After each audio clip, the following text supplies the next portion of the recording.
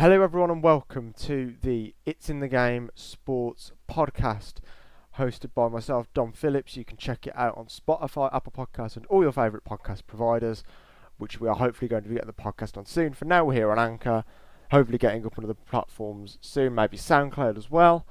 But as I said, I'm your host, Dom Phillips, and joining me as the co-host is Jack Cudworth. Would you like to introduce yourself, mate?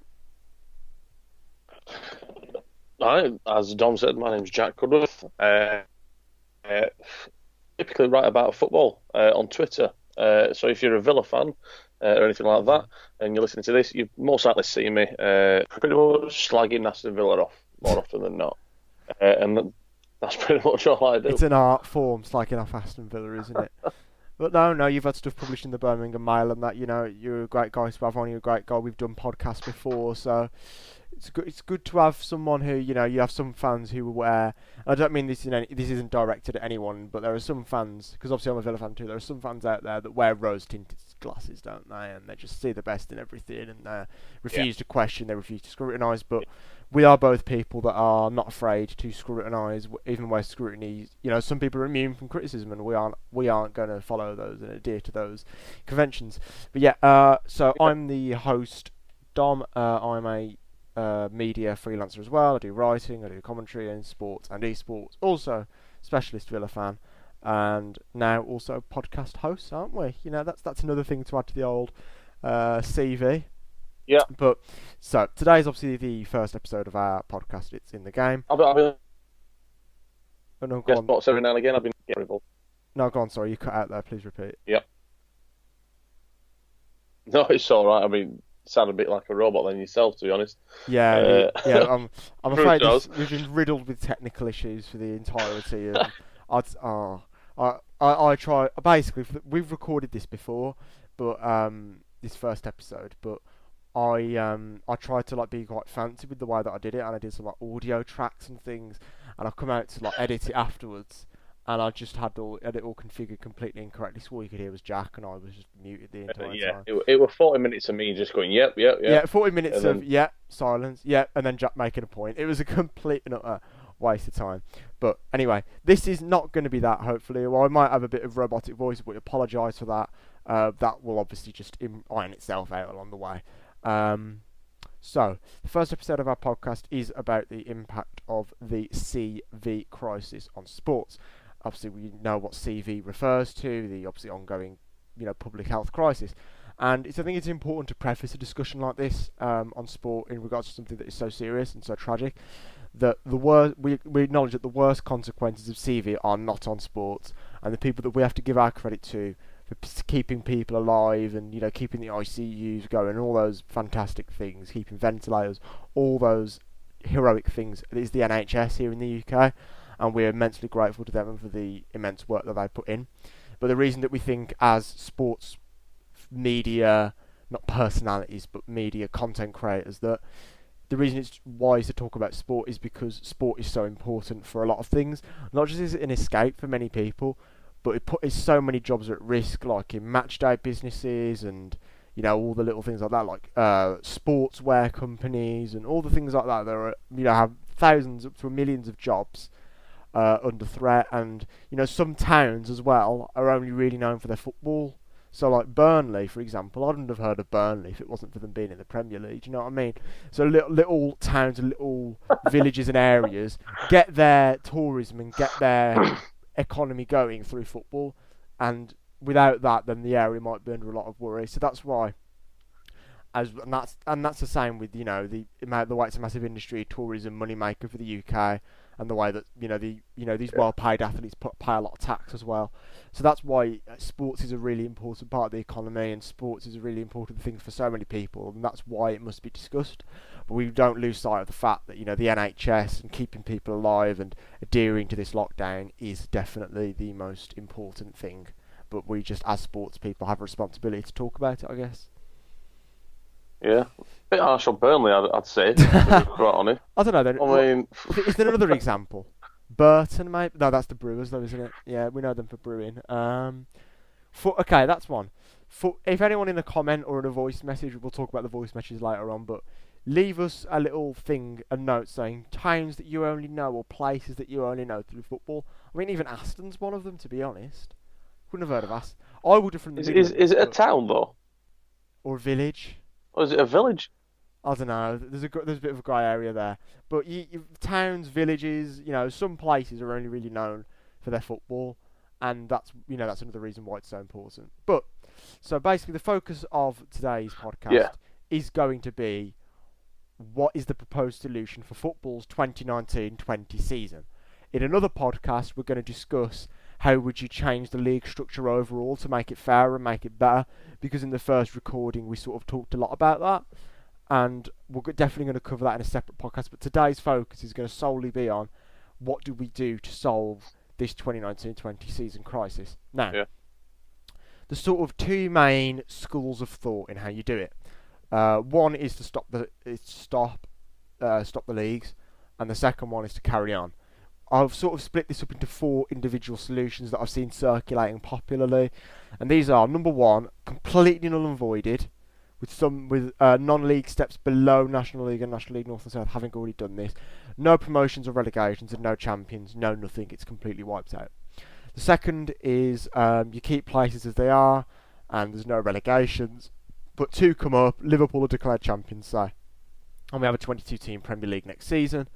Then the third option, which appears to be the preference of the governing bodies, is that you complete the season at the soonest possible opportunity in behind closed doors or however over the summer, and you rush through the league. And then the fourth option is the UFC model, which I thought would bring in, because it is a sports podcast, not a football podcast. It's just wise to mention some other things where Dana White, I mean, it's quite comedic, isn't it? Was going to buy a private island for all of his fighters to go on training camps there and then fight behind closed doors on this island to be broadcast online. If we were to go about this via a process of elimination, Jack, you've got to start with the UFC one, haven't you? That is laughable. It's like a bargain Richard Branson type of thing, isn't it? I'll buy my own island. Although then again, I don't think Dana White's asked for any money off taxpayers. So we'll see. I mean, for me personally, I can understand the merits in the fact that obviously there's financial obligations to meet, things like that. Probably if games aren't played, clubs, and I mean, in pretty much every other sport, they'll probably lose TV revenue and things like that. Yeah. I don't side of it, these obligations. However, it would still be I mean, I said yesterday, the main thing is that it would still be a public health issue. Yeah. As well as that, I know you've obviously got some thoughts on it in terms of what we expect of footballers and things like that. But yeah, I just think logistically it'll be a bit of a nightmare. There'll obviously be no fans there if you do that type of thing. For me, it's purely a money retaining idea, not really money making, because obviously they'd be losing out on money if they didn't do it. It's about minimising for me, I think, innit? I guess. I mean, I obviously know your thoughts about it, but I mean, obviously for everybody else, I mean, do you want to elaborate on that one? Yeah. So my main 2 problems with it in a footballing context are about we need to humanise players a bit, and about the fans aspect of it, as you've alluded to there. So on the humanisation thing, in fighting and combat sports like boxing, you have and obviously the UFC. Fighters often go and have training camps on their own with their coaches, and just absolutely focus on their craft and hone it. Like Big Bear, I think, is the place where some boxers go. I'm not a detailed, combat sports specialist, but these are just things that I sort of know. I hope anyway. If you feel free to correct me, and that's something that they're used to. It's not something that I necessarily agree with, but because I'm not too familiar about the sport, I'm obviously not going to slander the way that they do things. But with football, we're not used to that. With football, players will come home from training. They might come home from a game depressed that they've lost, and they've got their family around them, and they've got their friends around them, and they're so used to that. And the thing is, if you just rip footballers away from everything that they have and stick them on a private island and force them to work together, I just don't think it's going to be a success. I mean, like, if you put people who aren't used to being in high pressure situations into a high pressure situation for the first time with everything on the line, and in Villa's case, they're like unexperienced, not very strong players, I'd say mentally. Some of them, I know that sounds harsh, but it's true. You don't look at them and you think they could go through a war. Villa squad, for example, you put that in there, and you'll have conflict, and you'll have people giving up, and then the quality of games will go down and things like that. And I just don't. Hello? Yeah, I'm just saying, I'm praying that you're not asking me a question in that, because you couldn't just cut out for me. Yeah, we had a bit of a Skype problem there, but it's all right. We'll keep going. And I just don't think it's right to dehumanise players like that. They have families and they have friends, they have homes, they have loved ones. Exactly. We shouldn't be separating them from there like that just for the sake of money. I understand in combat sports it's different because they're used to it, so that's why it's more reasonable. And I hope that the PFA would have a say if they ever went down this route. But because I think it was Disney blocked this in the UFC, so it's not going to happen, which is, I think that's a relief. And the thing is with the fans as well, I don't know how much it is in UFC, but with football, the fans drive the team on so much. And I think it's so important to have the fans there, especially for a team like Villa. We ride on the momentum of the crowd. And it really, if football without fans... Fans of what has driven football to where it is today. Do you know what I mean? Like in 1900, if fans weren't turning up, the sport would still be as it was then. It's fans who drive the economy of sports. Really, it's fans who keep the interest up. It's fans who pay gate receipts and things like that are so important for clubs. And it's fans that have really pushed this sport on over the past 100 years or so. And to completely ignore them by doing this UFC model is one I don't agree with. And that's why I also don't agree with, if we move on, to the completing the season at the soonest possible opportunity with behind closed doors games. I think football without fans, football behind closed doors. I know a lot of people say, oh, it's not ideal, but I'd rather that it was null and voided than I'd rather there was no football than a bad version of football, because that would taint my view of football. So that's why I just can't stand behind closed doors games. Yeah, I mean, you cut out for half of that, but yeah, I got the gist. I mean, it is one of those. It's a bit of a corny line, but football without fans is nothing really. Yeah.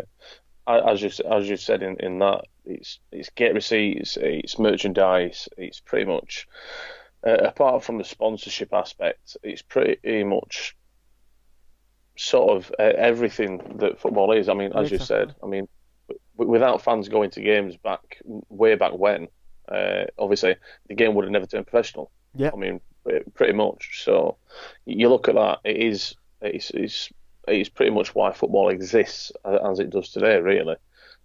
Yeah, and the thing is with fans as well, like when you go to a game, one of our rawest emotions as a football fan is that feeling of scoring and celebrating and that camaraderie between yourself and the fans. Like, oh, we're all fans, we're all together, we're on side. It's a massive sense of community as well, a sense of belonging, and sacrificing that at games and the atmosphere, it loses a lot of its heart. It's just an under-23 game if you don't have fans, really, isn't it? That's what it essentially is. The poor under-23 is getting slandered. I know. Have you seen Villa's under-23's new little stadium though? They've built a stand and like a little burger van, haven't they? To make the under-23 games more appealing. I have no idea. Yeah, they've built like they've separated it off Bodymoor Heath. I think this under-23s where they play the under-23s games now, and there's like a stand. All right, yeah. And there's like a little. It's like you'd have to Google it later. But they've done it up a little bit. And it looks quite snazzy. They usually play Monday nights at Bodymoor Heath, and I'm tempted to go down the one night and just sort of cast my eyes over Super Louis Barry and Indy Vassilev. I've never actually been. Neither have I. I've never been to under 23 game, but my granddad used to tell me about, like, in the reserves, he used to go, and all the players that were like injured from the first team and just coming back would be played in the reserve games to get back to fitness. So he'd say you'd just see, like, one game you'd just see Gary Shaw dribbling through about 5 different players and then slotting it home. Then the next week you'd see him playing in, like, the Premier League. In fact, you know. to be honest, I think the only I have been to under 23 game. I've never been to Bodymore Heathville, and I think No. it'd have been probably mid 2000s, and obviously me being a Yorkshireman, it were at Sheffield Wednesday. It were played at Hillsborough, Right. so we went to watch that game.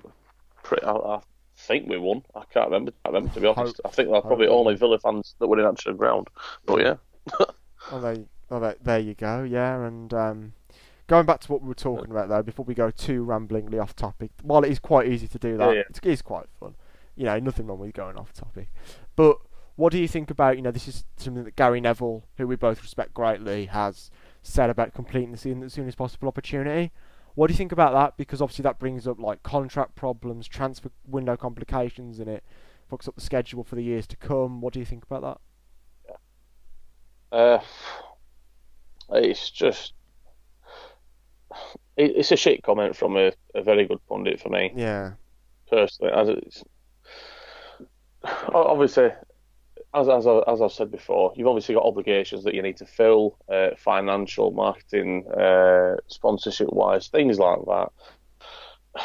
But for me, I mean, it's more like what you said. You're obviously pushing a lot of things back. I mean, we've got Euros pushed back till next year. If you end up finishing a season in what August time, August September, sorry, and then you've got to wait another couple of months for a season to start. Then everything else is going to be getting pushed back, and obviously you have got contractual things with players that you've got to worry about. What happens with that? For me, and we'll get on to it. I just stop the season and then come up with a solution on the back of that. yeah. So if we're both in agreement then that the UFC model is comedy and I'd say the completing the season as soon as possible opportunity, I think that's just naive. I think while we're obviously going to suffer a lot of damages to the football schedule, I think if we minimise that damage by just voiding it and getting back on track as soon as we can and just saying, right, everything's up in the air, so let's have some finality. Here's what's happening. It's staying to the old schedule. We're just doing this because it's what works. It's what we've always done. Yeah, That's fine. I think that works best because obviously the way that some people say, oh, it's only the schedule. You can just it's August to May isn't set in stone. But the way football works, the way all contracts, sponsorship deals, the way everything is centered, the whole football economy, especially in the UK and around Europe, it's similar dates. It's built August to May, and you can't jeopardise that. Footballers' contracts usually last until June or 1st of July or something like that. Yeah, it's 1st of July, isn't it, or 31st of June? What happens with that? Will players unregister technically, so you can't play them anymore? What happens with it? I mean, just on the note of UFC sort of model, if all players had tests and all players and other staff that had to be involved, obviously it would be a lot less than if fans were there, etc. If all these people would manage to be tested and come back as positive, come back as negative of having the virus, then I'd much rather the UFC model take place than a Gary Neville suggestion, whereas play it out just as normal at your earliest convenience. Yeah. First, because then obviously you've got quick games. I know there's obviously going to be fatigue, but you've got 9 games left. Theoretically, if you at least do 2 in a week,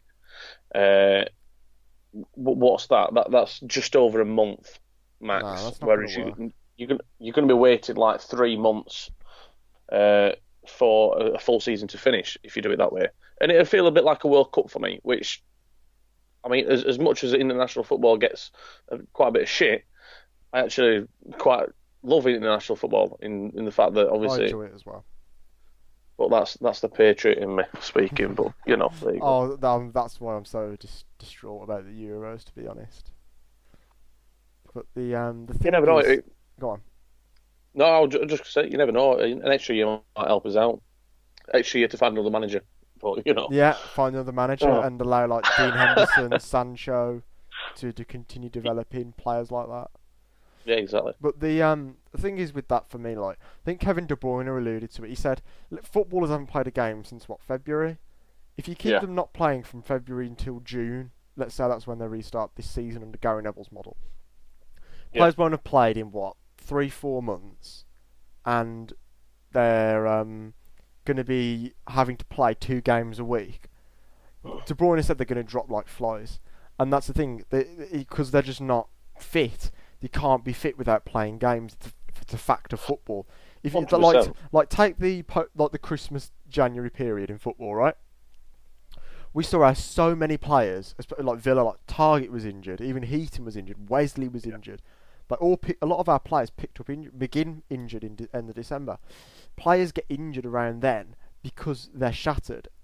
They're playing too much, but they're doing that whilst they're fit, right?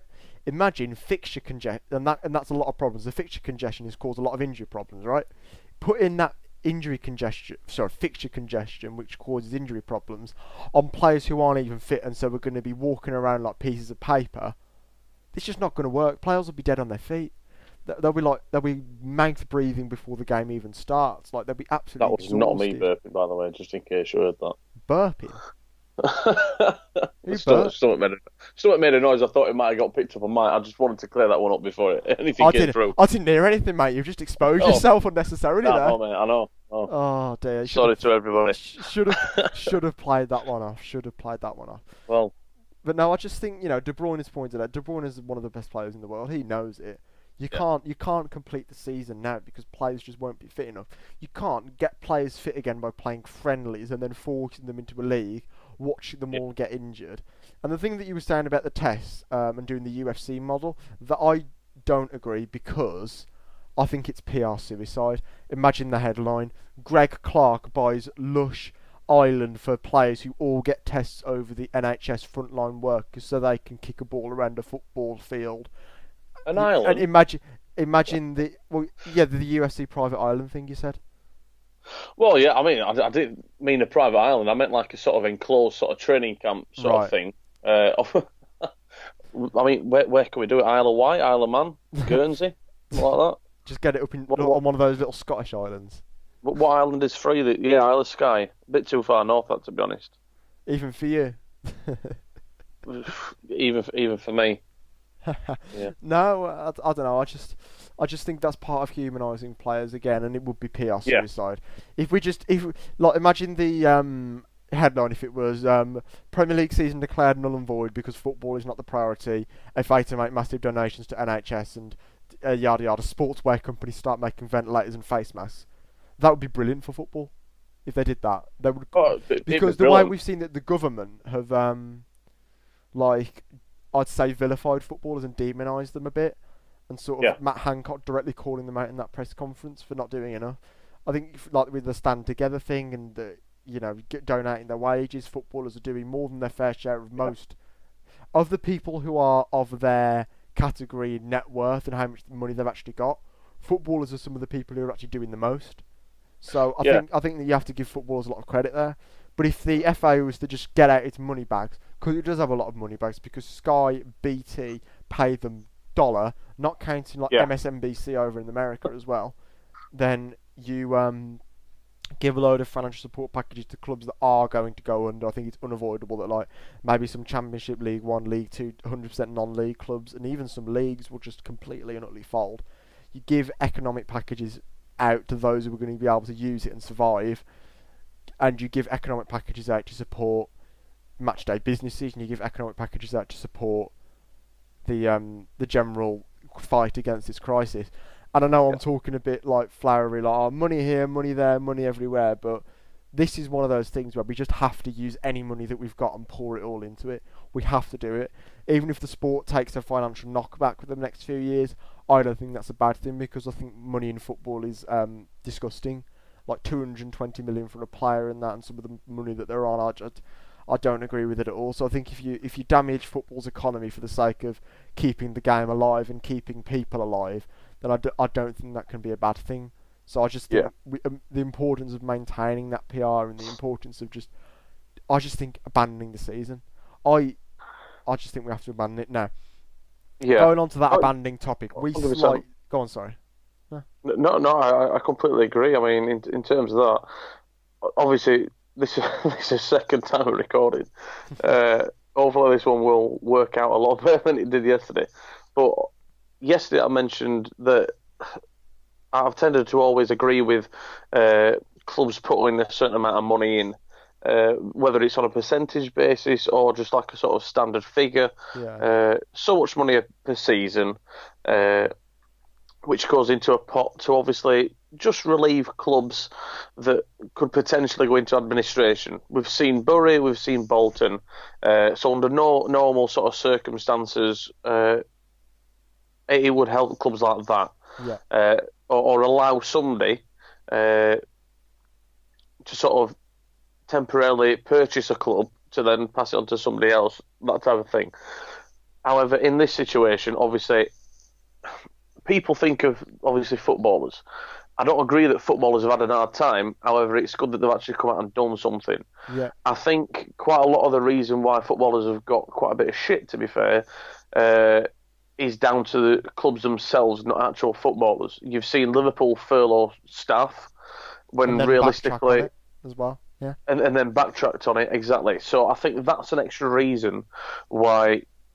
I mean, players will come into criticism, unfortunately, due to the club's actions, not themselves. Yeah, exactly, and that's the thing with these. What you were saying about that pot there, and the players getting the blame for the actions of the billionaire owners, it's completely corrupt. I just don't. It's just because football players are easy targets because they have what many would describe easy jobs for ridiculous wages.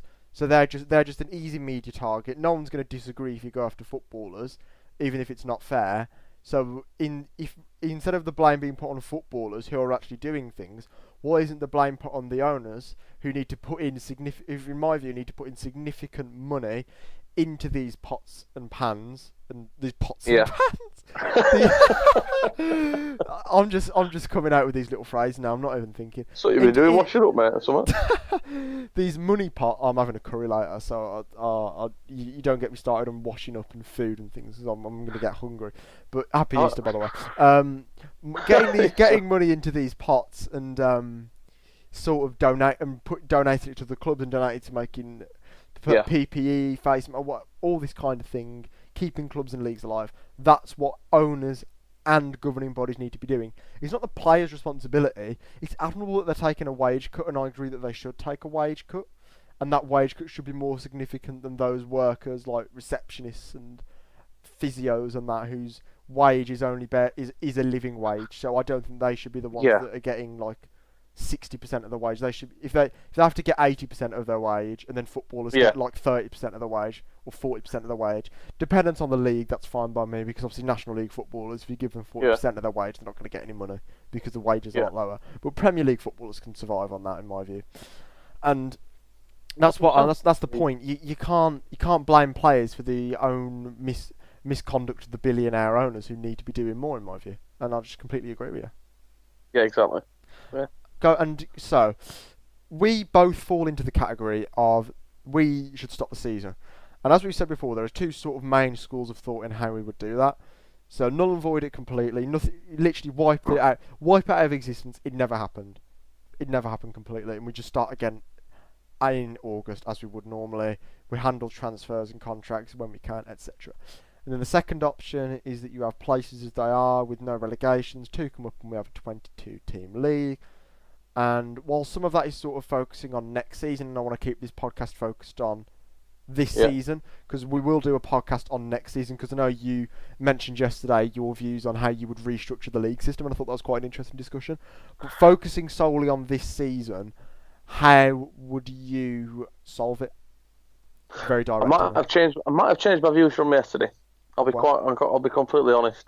You might have swayed me with this one. Oh, no way have I done this. This is going to be brilliant. Oh, you know what? I'm going to stick to my view just so you've not got the glory of having to change my opinion.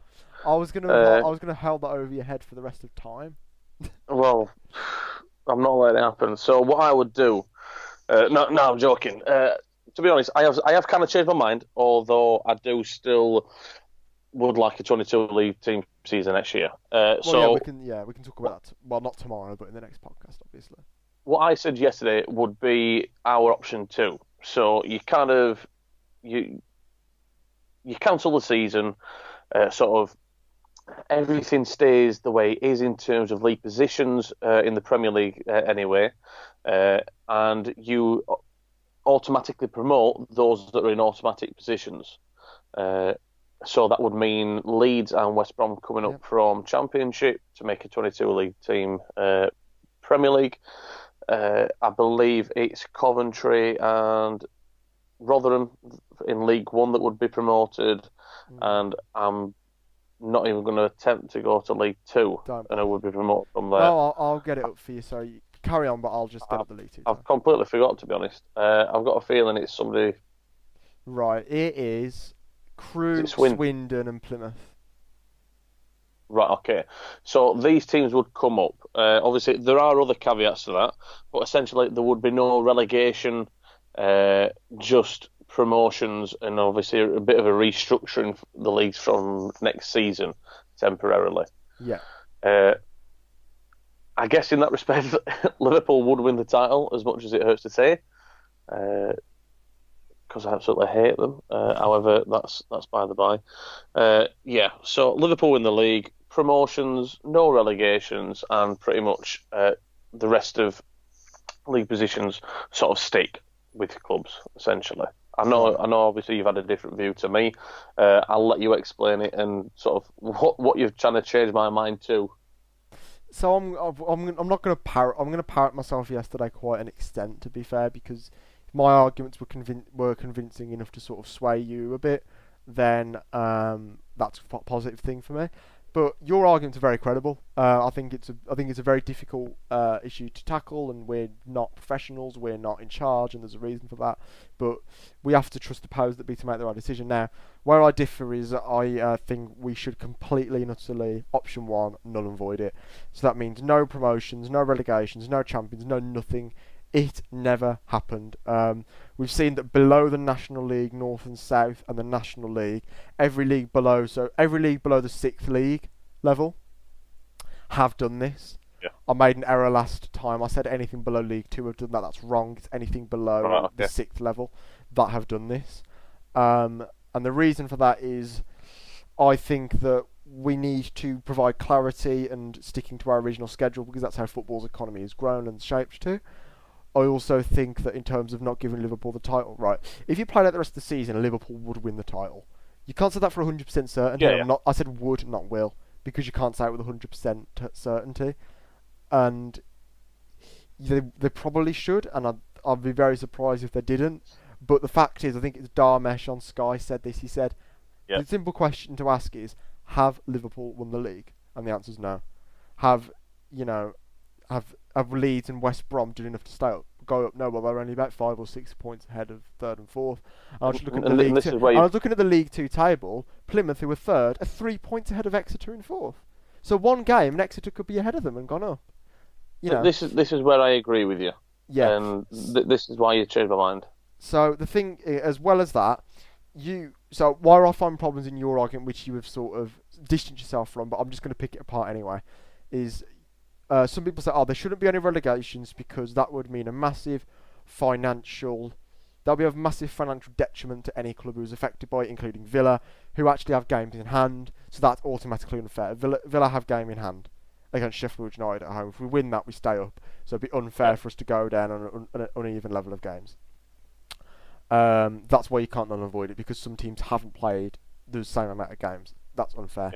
Yeah. So if you don't want to send clubs down because of financial detriment, it's hypocritical to argue that you would send up clubs like Leeds, West Brom, Crewe, whatever, based on because that would give them the same financial boost that would be a financial detriment to the clubs.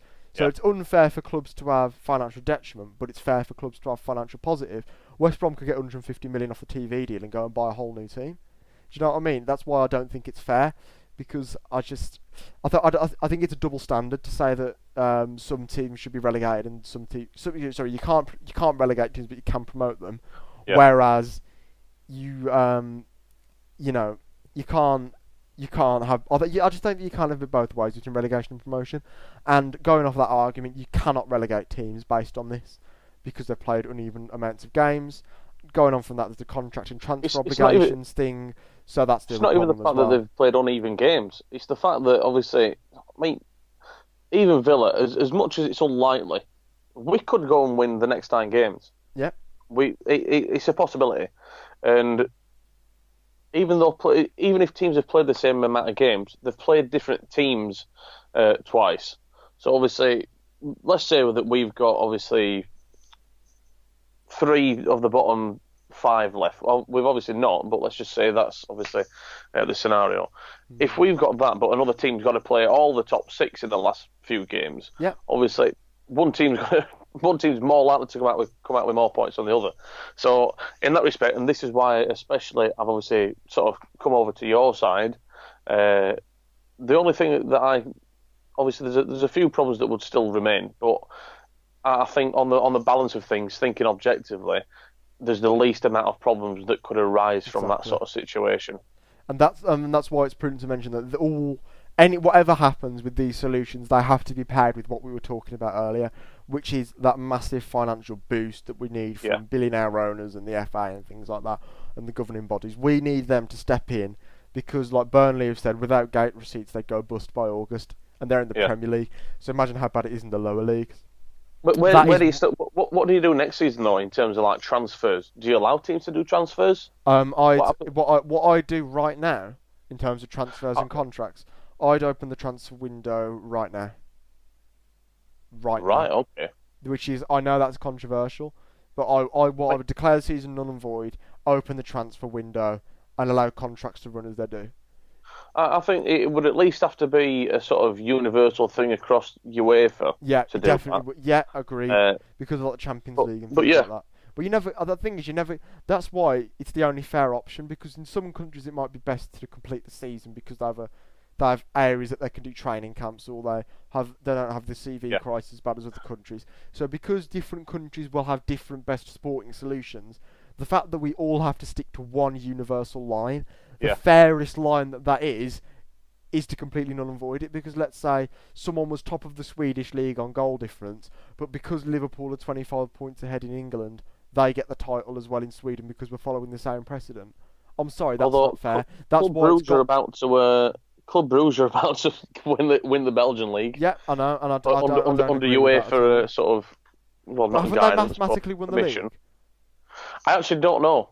I don't think they have, but they were apparently Club Brugge are about to win the league. Right. Well, that's the suggestion that the Belgian FA have put forward, I believe.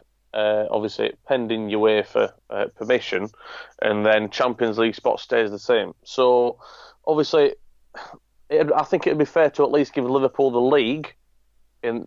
Obviously. Right. Here we go. Here's your thing. I've got the Belgian league table up. Now it's 16 teams, so presuming there's 30 games played. Yeah. Right. That is 29 games played, and they're 15 points clear. So that's why Bruges get the title. If Liverpool they've only got one game left. I don't know why that can't be right though, can it? Oh, because I think there's playoffs, isn't there, for 3rd and 4th? I don't know. I have no idea. I don't know why that is. I don't know how their season works, but I've got the Belgian First Division A table up. Right, okay. Bruges play 29. There's 16 teams in the league.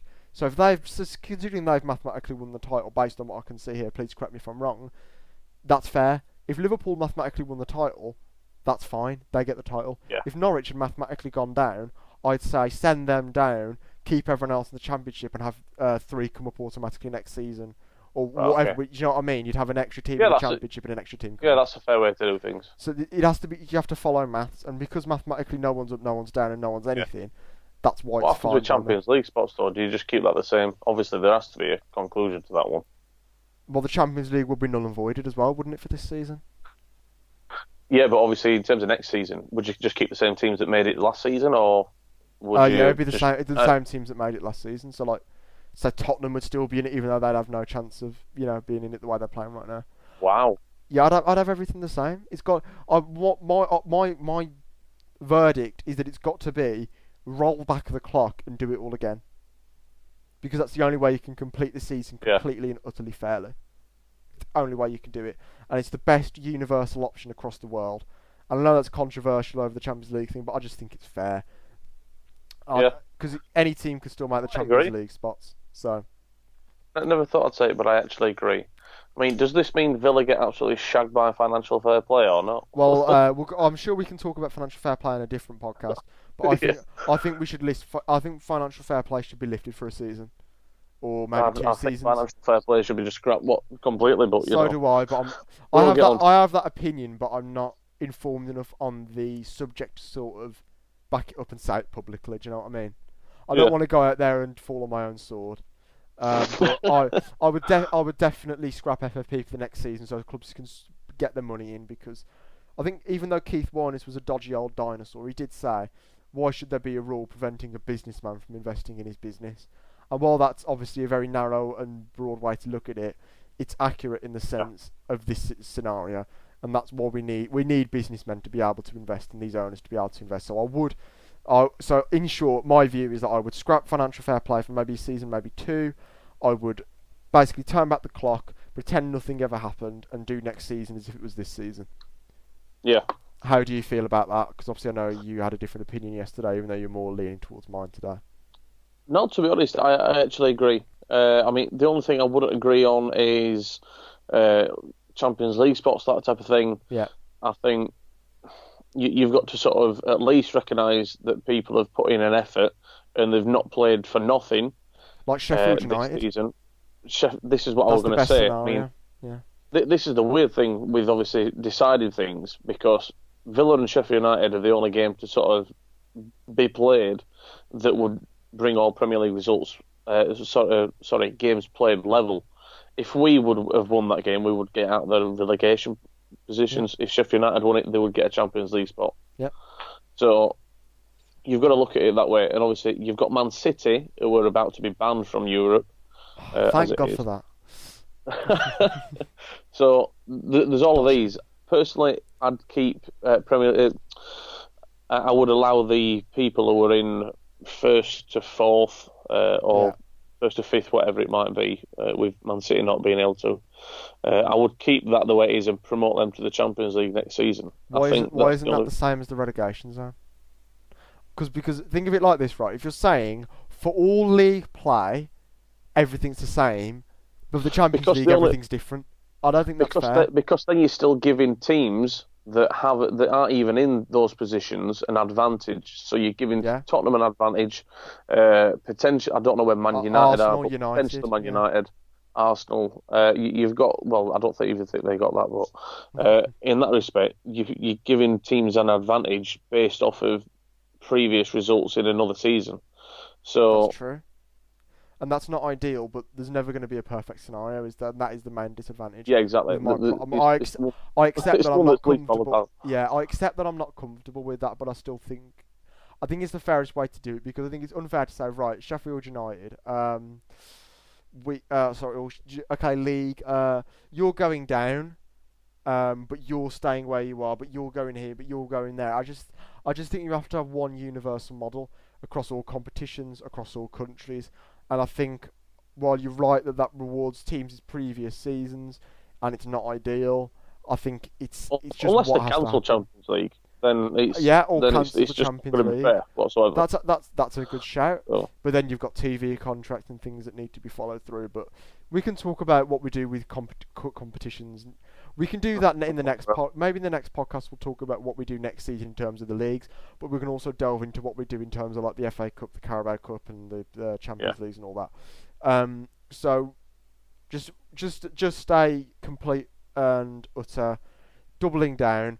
We agree that we need to null and void everything completely, and we have to have a lot of economic support for the NHS as well as lower leagues and clubs and matchday businesses.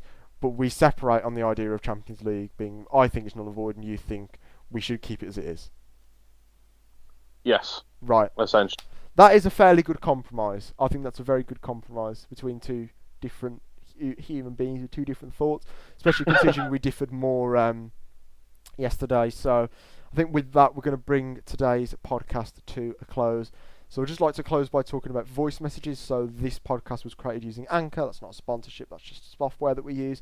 And Anchor.fm have a voice messages thing. So if you scroll down on our podcast page and click on voice messages, you should be able to leave us a little voice message with your name, and you leave a question, leave an idea. And, if it's an idea about a podcast, we might, if you say, oh, we want you to do a podcast about this, one might do a podcast about it. And if you do, oh, well, what do you think about this, or can you elaborate on this? You might do it, just feature it in an episode. We have a question, might just feature it in an episode. So I want to get like a little voice messages segment going at the end of every episode if we can. So please do leave a voice message. I'm just going to leave the link now. If you're listening on a different platform, it is anchor.fm. So anchor.fm/it's in the game. No hyphens, no nothing, just ITSINTHEGAME. That is anchor, ANCHOR.fm/ITSINTHEGAME. It's in the game. So make sure to share this podcast around with all your friends and family on all your different podcast platforms, hopefully including iTunes and Spotify and SoundCloud and all these other platforms that we're going to try and get on, but it's just going to take a lot of work to get there, as obviously this is only an inaugural episode. But thank you all for tuning in. Jack, do you have any closing remarks? Stay at home. Stay at home. Don't be dickheads. Yep. That's the ultimate message. Thank you to the NHS. Stay at home, adhere to the lockdown, and keep yourself safe and take care. Thank you. Goodbye.